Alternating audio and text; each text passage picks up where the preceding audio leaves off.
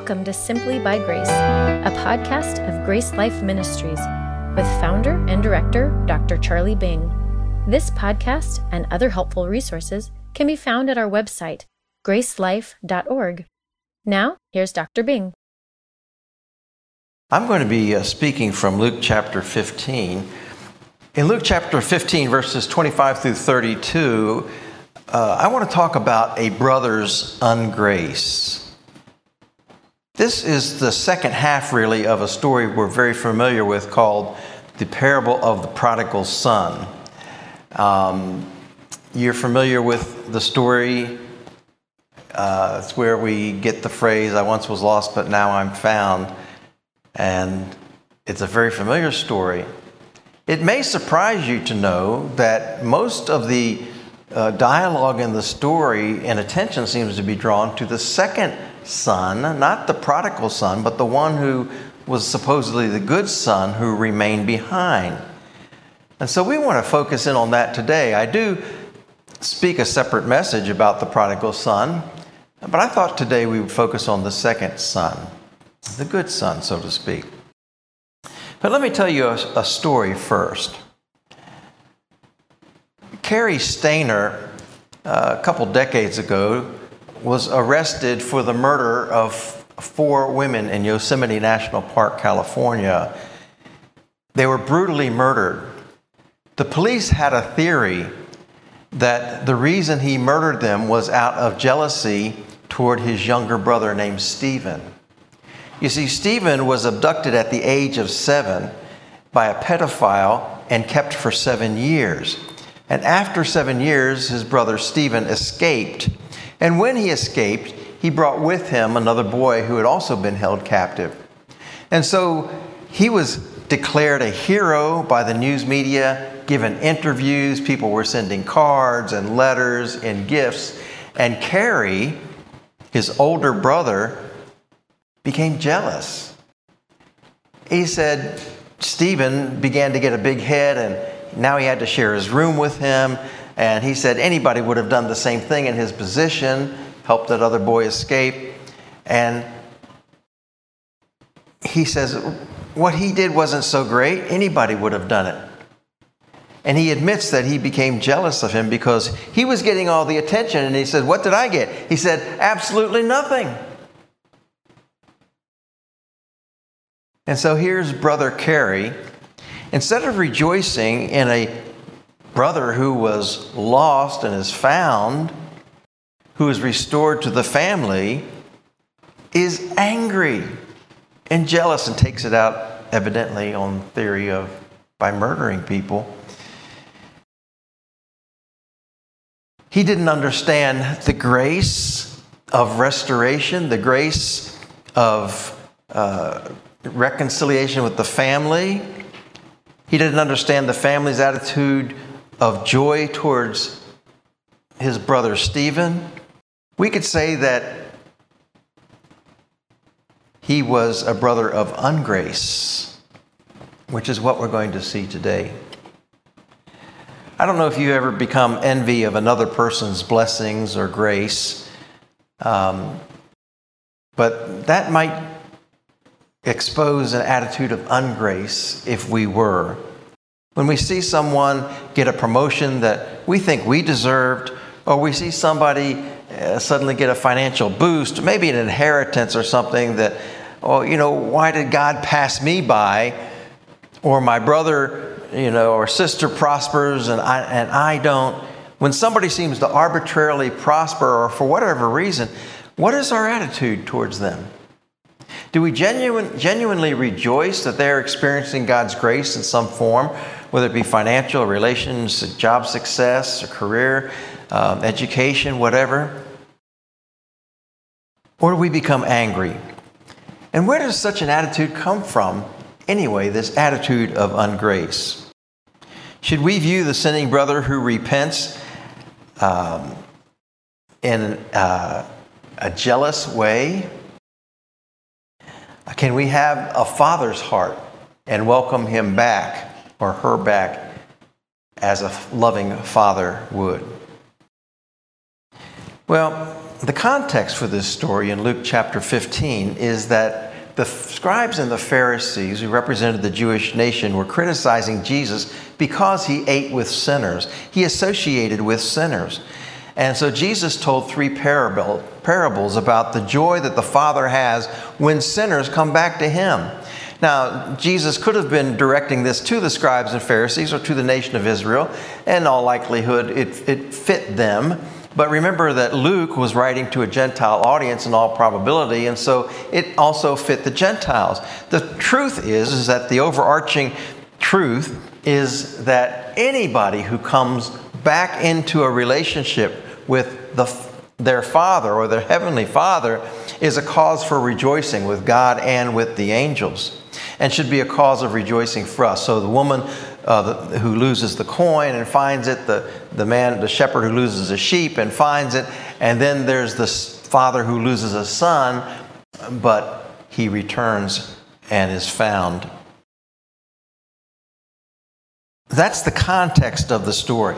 But within that context, we see the reaction of this older brother and how he handles it. Now, you remember from the story that it starts with the father, the son, the prodigal son, going to the father and asking for his part of the inheritance. And it was kind of a crude thing to do because his father was not yet dead and he would get the inheritance after his father died, but that was not the case. So he went and asked while he was still alive, and then he took it and he went to a far country, it says, and he spent it on profligate living. Excessive living. We don't know exactly what he did, but he ended up totally broke so that he was hired to feed the pigs and lived with the pigs in the pig pen.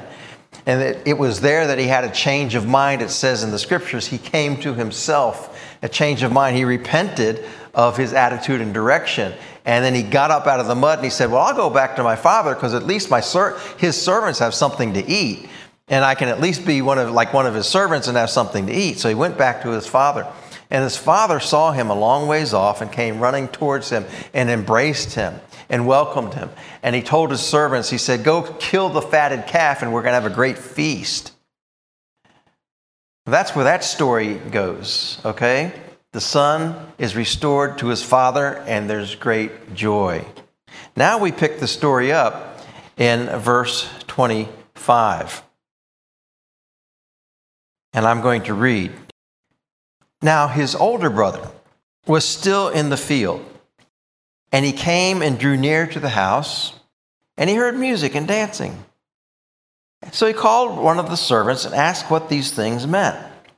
And he said to him, the servant said to his brother, your brother has come, and because he has received him safe and sound, your father has killed the fatted calf. Now, just a note here about something. When the son returns, where's the older brother? Well, he's in the field. He's working. He's a dutiful son. He was the firstborn son. Firstborns tend to be pretty dutiful, obedient, compliant, and pleasing their parents. That's what psychology says. I've seen that in experience as well. The firstborn son was being a dutiful son, doing what he was supposed to do. He was being responsible, doing what he was expected to do. He was working. He wasn't looking for his brother to return. He was in the field. He wasn't in the house with the other servants who were rejoicing and celebrating. Just the fact that he was in the field, I think, is maybe a little clue that he wasn't exactly of the same heartbeat and in fellowship with the rest of the household, the servants and the family that was rejoicing. He was separate from them in his attitude and in his outlook. So the older brother, was dutiful and he was responsible. And what is his response when they tell him that the fatted calf has been killed for his younger brother? Well, verse 28 says, but he was angry and would not go in. Therefore his father came out and pleaded with him. So he answered and said to his father, lo, these many years I have been serving you. I have never transgressed your commandment at any time. And yet you never gave me a young goat that I might make merry with my friends. But as soon as this son of yours came, who has devoured your livelihood with harlots, you killed the fatted calf for him." Well, let's see what he's saying here. What in the world's going on? First of all, it says that he was angry. That's kind of an unexpected response. "Oh, my brother's back. That's great." No, he was angry that his brother was back and that they were celebrating that fact. Where did that anger come from? You know, I read a quote just last night that somebody posted, a friend of mine posted, and it was from C.S. Lewis, and I can't quote it because I didn't write it down, but basically he said that we get angry and we keep going back to anger because that's the place where we always feel righteous. When we're angry, we feel like we're right. And so this brother is angry because he thought he was right. He was doing the right thing. He was working for his father. And it made him feel good to be angry. Now, some things I want to note here. First of all, he thinks that he's been perfectly obedient. He says, "All these years I've been serving you." All these years. As if he had been perfectly obedient. Now, of course, we assume that he has not been perfectly obedient. Very unlikely. But he has been with his father all these years, he says. He was a very dutiful son and more responsible than his younger brother.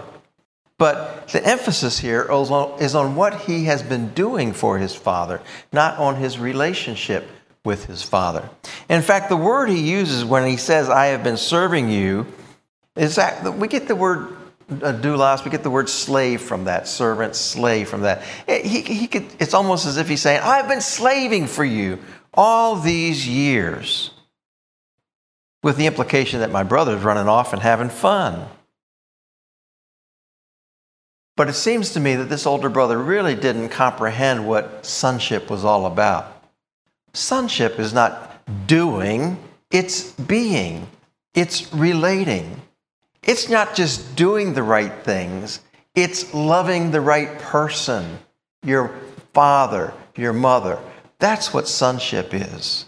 It's not just working hard and slaving, as important as that might be in the family economy, but it's maintaining that close relationship with your parents. We never sacrifice relationship for the sake of success. We never work hard. We never become industrious and leave the relationships behind. But that's where he seemed to be coming from. He didn't understand the idea and the importance of what it meant to be a son to his father. He was relating to his father on the basis of performance. The father wasn't, but you know, sometimes we as fathers tend to do that too.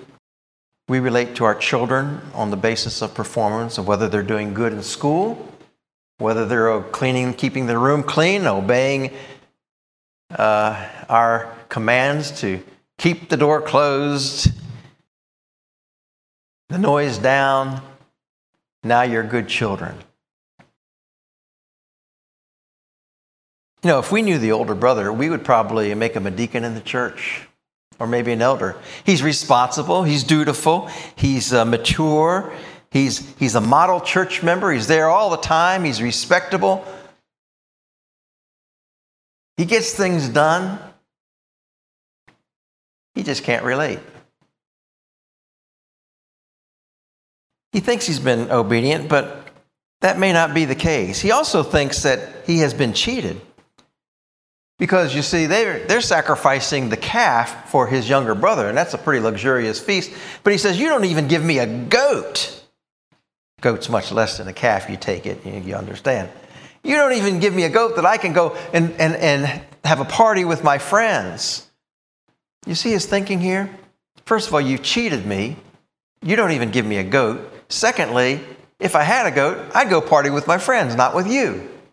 There's big problems there. Not just in the fact he felt he was cheated, but in the fact that he felt he had a better fellowship or relationship to his party and friends than he did to his good father. He feels like he lost something, like he was not appreciated.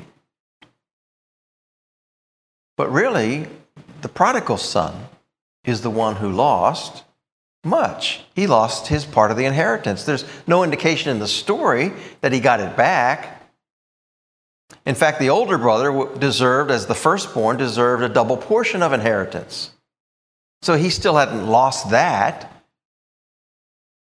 So for a moment, he didn't get the fatted calf, but he still has double inheritance and his brother has nothing.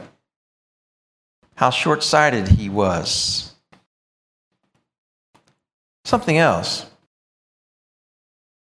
The way he looks at the situation tells us that he thinks others are more sinful than he is.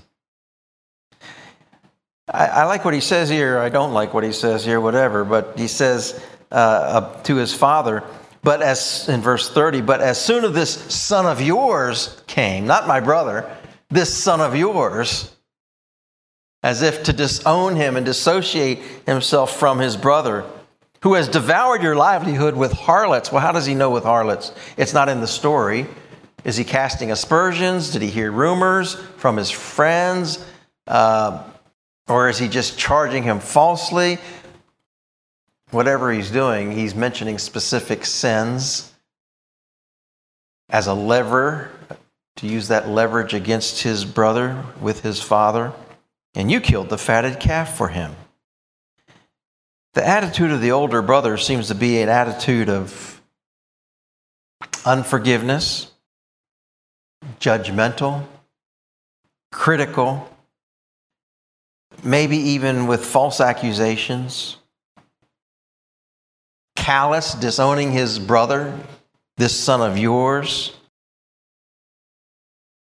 In his thinking, sin had to be punished. Favor had to be deserved. Forgiveness had to be earned. Repentance had to be proven. Kindness was something you worked for. And so what you're beginning to see here is we have two brothers. Neither of them understands God's grace. One we call the prodigal son. The other we could call the prodigal brother. Because the son thought that if he didn't do bad and went home to his father, he could again earn his father's good grace. But the good son felt that since he's already been good, he deserved his father's grace. They were both coming at grace in the wrong way. Both of them had the attitude that if I serve my father, he'll treat me good. Because I've served my father, he should treat me good. But you see, grace is an undeserved, unconditional gift of God that we cannot earn by anything that we do. And there's nothing that we can, no bad thing we can do to prevent God's grace. There's no amount of good things we can do to deserve God's grace. We're all on the same playing field. We are all undeserving sinners. And God, by His grace, has chosen to bless us unconditionally. Some, when we're at age 4, come to know that grace and are saved. Some at the age of 14 come to know that grace and are saved. Some at the age of 24. Some at the age of 19. That's me. Some at the age of 74 come to know that grace. But it's all the same. And then we see the father's rebuke in verse 31 and 32. I like the fact that the father doesn't back down at all. He stands his ground in this situation for what he knows is right. And he reminds his older brother of what he has, the older brother has. Verse 31, he said to him, the older brother, son. Notice he calls him son. You were always with me, and all that I have is yours. It was right that we should make merry and be glad, for your brother was dead and is alive again, and was lost and is found. He had an unbroken relationship with his father. He might have taken that for granted, but he has always had that relationship with his father. It was always there. It was always a possibility. It was always a potential, whether he took advantage of it or not. The older son, his father reminds him, "You've always been with me." Isn't that a good thing? Is that a bad thing? And all that I have is yours. You've got the double portion of my inheritance now. In fact, you've got it all because your brother exploited his, wasted his.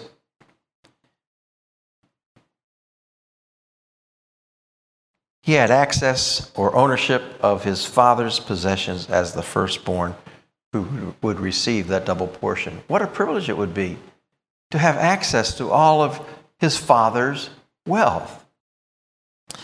But then, he has a brother who was lost but is now found, but he doesn't rejoice.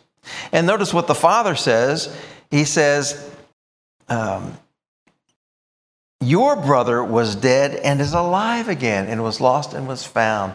That statement, by the way, was dead and alive, lost and found, is repeated earlier in the same parable. So that's the emphasis of the parable, that we should rejoice of about something that was dead and is now alive, and something that was lost and is now found.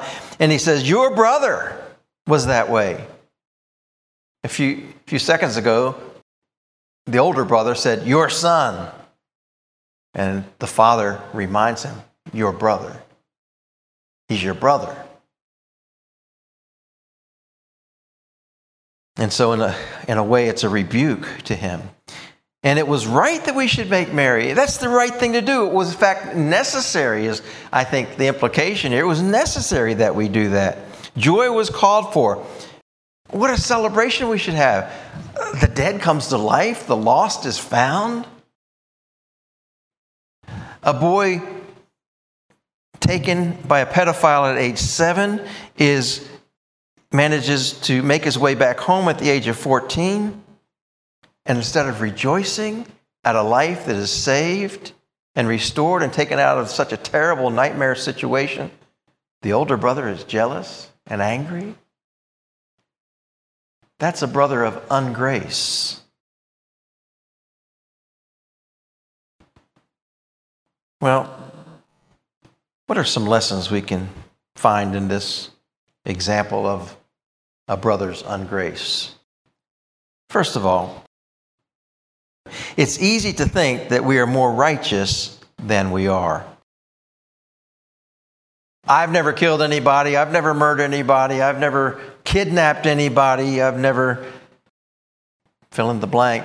So I'm not a bad person. In fact, I'm a pretty good person, because we evaluate our goodness on what we've done and not done, on performance, instead of our heart relationship.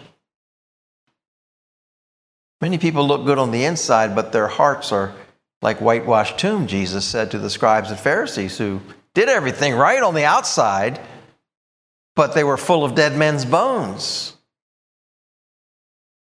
It's easy to get into that trap when we're doing the right things, to think that we're really, really good people. We're really righteous, but the fact is that we do them to please others, because that's what others expect of us. But you and I know that in our heart, it's a different story.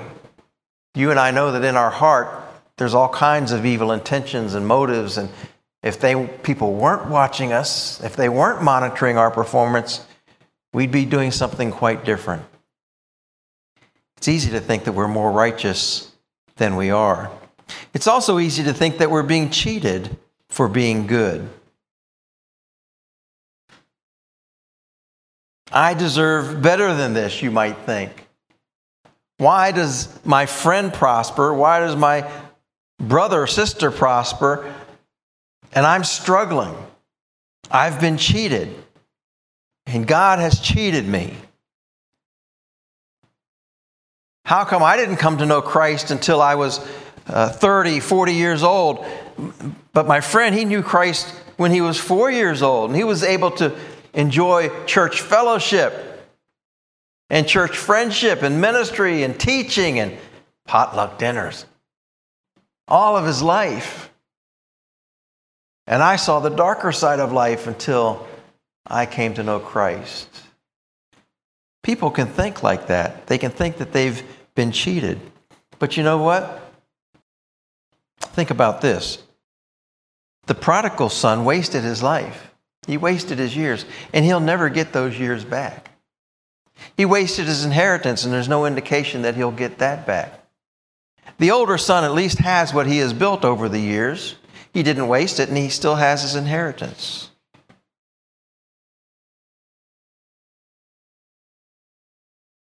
When we stray from God, we can always come back, but that doesn't mean that we'll regain what we have lost. Jesus said, lay up treasures in heaven. Well, when we depart from Him and do our own thing, we're not laying up treasures in heaven. When we're faithful to Him, we're laying up treasures in heaven. And so why should we think that we're being cheated if someone who departs from Christ loses treasures in heaven and then comes back, he's going to have less than he could have? Now, I read an interesting statistic, and I didn't do the math, but it sounds about right. Take two twins, 22 years old. Two twins, 20 years old.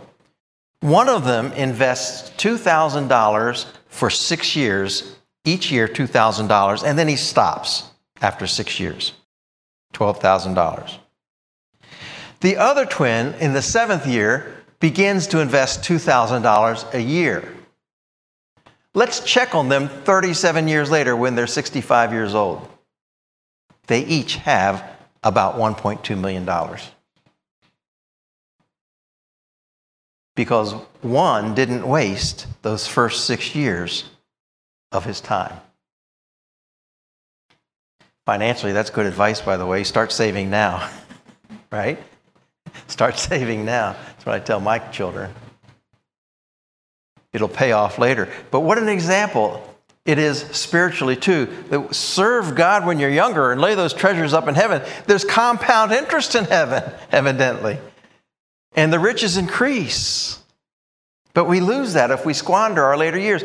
Well, I'll do what I want to now, and I'll turn back to God on my deathbed, or when I'm old and I can't have any fun anymore. What kind of attitude is that? To give up all the riches and treasures of heaven that you could have had, that you could have enjoyed for eternity, for one moment's pleasure in this life? That's stinking thinking, my friends. It's easy to think that we've been cheated. It's easy to be ungracious towards sinners when they come to know the Lord. Maybe the best example of that is from the Old Testament when Jonah was sent to the Ninevites, the dreaded enemies, the cruel enemies of Israel. And God told Jonah to go and preach to them a message of forgiveness and withholding judgment. And Jonah didn't want to go. You don't know those people. They're cruel, they're nasty, they're ugly. They eat different food, their breath smells. I don't want to go to those people, whatever. But God loved them too, he reminded them. In fact, at the end of the book, it's so interesting. God even knows about the cattle and so forth. God knows everything about them. He created them. He cares for them. And He wants them to be brought into a relationship with Him. We've, through the years, heard about many people who've done horrendous crimes, and then they go to prison and they're on death row, and we hear about their conversion to Christianity. Many people are skeptical, and probably should be some of the time, because there's a lot of death row conversions. One of the ones that stands out in my mind is a woman named Carla Faye Tucker. She was an axe murderer in, I think, East Texas, and she was eventually executed, but she became a Christian and led Bible studies in her prison, and many Christians were advocating for her. And I'm not saying whether that's right or wrong. I don't want to get into that discussion. I'm just saying that can we not rejoice that this woman who murdered in cold blood became a Christian and was restored and brought into a relationship with God as her heavenly Father? Someone who had been so lost to do such a terrible thing was now found. Someone who was so dead and separated from God is now found and in the family of God. Isn't that a cause for rejoicing? Shouldn't we be patient with sinners as much as we are with our own children when we're teaching them to ride a bicycle or drive a car? Yeah, they're going to make mistakes. They're going to fall down, but we don't leave them in the dirt and the mud. We pick them up and we tell them to try it again until they get it right. Yes, Jesus ate with sinners, and he knew sinners were going to sin, but he was patient and he was loving, and he was always ready to rejoice when they came to know him. Well, some of the things I think that you and I can take home from this story today. First of all, we should rejoice in God's grace toward others. Not be angry, not be jealous. You got a new car? Wonderful. You got a promotion? The one that I should have got? Wonderful. Mom and Dad did what for you? Great. Can't we rejoice in the grace that other people find? God's not stingy in his grace. If you were to count your blessings, you'd find that you just got it in different ways than others, perhaps. Grace shouldn't compare blessings one to another. God blesses us in different ways. Remember that we're all debtors to him. None of us deserve anything. So anything that we get is by his grace. Another thing we should take away is if we love God, we must love others. This is the word that is committed to us according to 1 John 4, verse 21. If you love God, he who loves God must love his brother, it says. He who loves God must love his brother. It's not really an option. If we love God with all our hearts, we will love our brothers as ourselves. Because love always does what the object of our love desires. God, as the object of our love, desires us to love our brothers and sisters. If we love God, we must love our brother. And then we too can wander from God. We can wander from God in slow, undetected ways sometimes, like perhaps this older brother of ungrace who thought he was doing the right thing on the outside, but on the inside seemed to be so far away from his father, much farther now than the younger prodigal son who had returned. We have to check our attitudes. The book of Hebrews, we could go into that, but boy, it talks about this root of bitterness coming in there and be careful about that. But we won't get into Hebrews right now. The point is, you can be doing everything right, and you can be going to church, and you can be paying your tithes or giving, and volunteering for church service, and yet your heart is growing colder or bitter because you're fooling yourself that your outside performance is really what God wants from you, because that's what other people want from you. And in the meantime, neglecting the important things of time with God, of time in his word, of just responding and communicating to him, receiving his love, returning his love. Be careful about your heart growing cold, even though your outward performance looks like you're doing fine.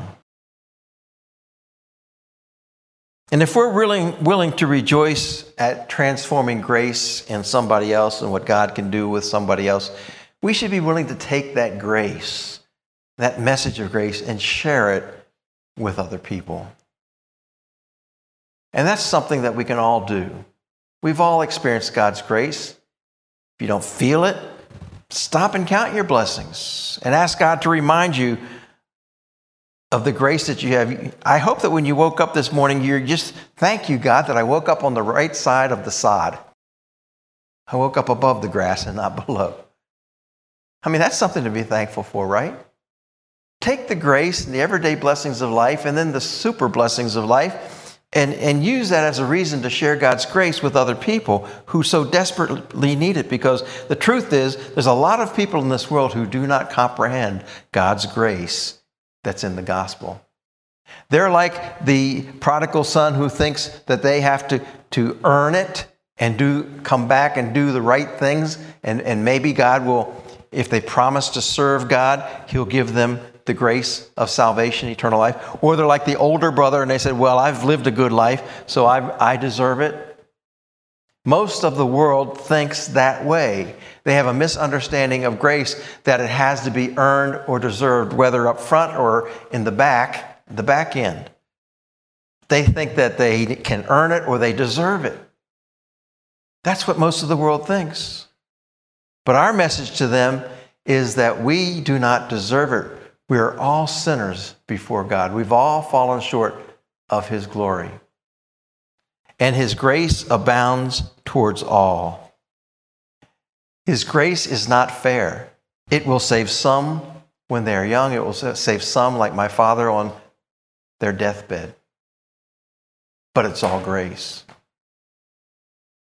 A free gift from God.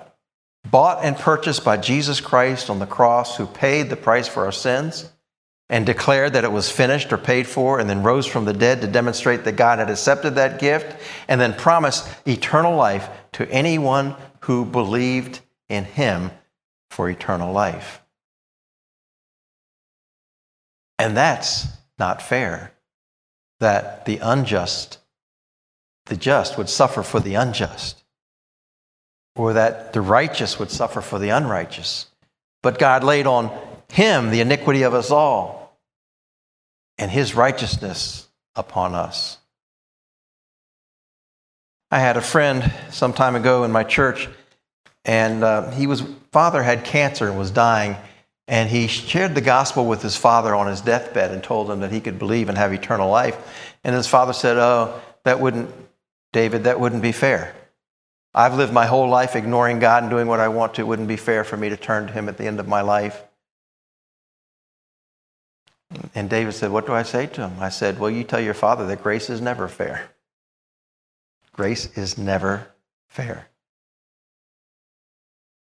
I imagine there were some who stood under those three crosses where Jesus was in the middle, and they saw the one thief curse, told the other thief to curse God and die, but that third thief on the cross believed in Jesus there, and Jesus said, today you will be with me in paradise. A man who was not even able to be baptized, was not able to do one good thing, go to one worship service or sing one worship song, and yet he gets into heaven just as much as you and I. Grace is not fair. We're all sinners. None of us deserve it. Do you understand that kind of grace today? That God wants you in His family because of what Jesus has done, not because of what you've done. He doesn't care how bad or good you've been. He's not going to give you His grace on that basis. It's only because of what Jesus Christ has done. You receive that gift today as a free gift of eternal life, and you are saved forever. Stop trying to earn it and deserve it. You never will. Jesus earned it and deserved it and paid the price for our sins so that you can experience the absolutely free gift of eternal life. Let me pray with you. Our Father, we are so grateful for the Lord Jesus Christ and what He's done for us. And we pray that we would take what we see and learn here today, that we might develop a true relationship with You as a loving Father. Not one based on our performance and how good we're doing or the bad things that we've done, but just purely on the love and the unconditional grace of God. And if there's anyone, Lord, who is uncertain about their eternity, may this be the moment of their salvation.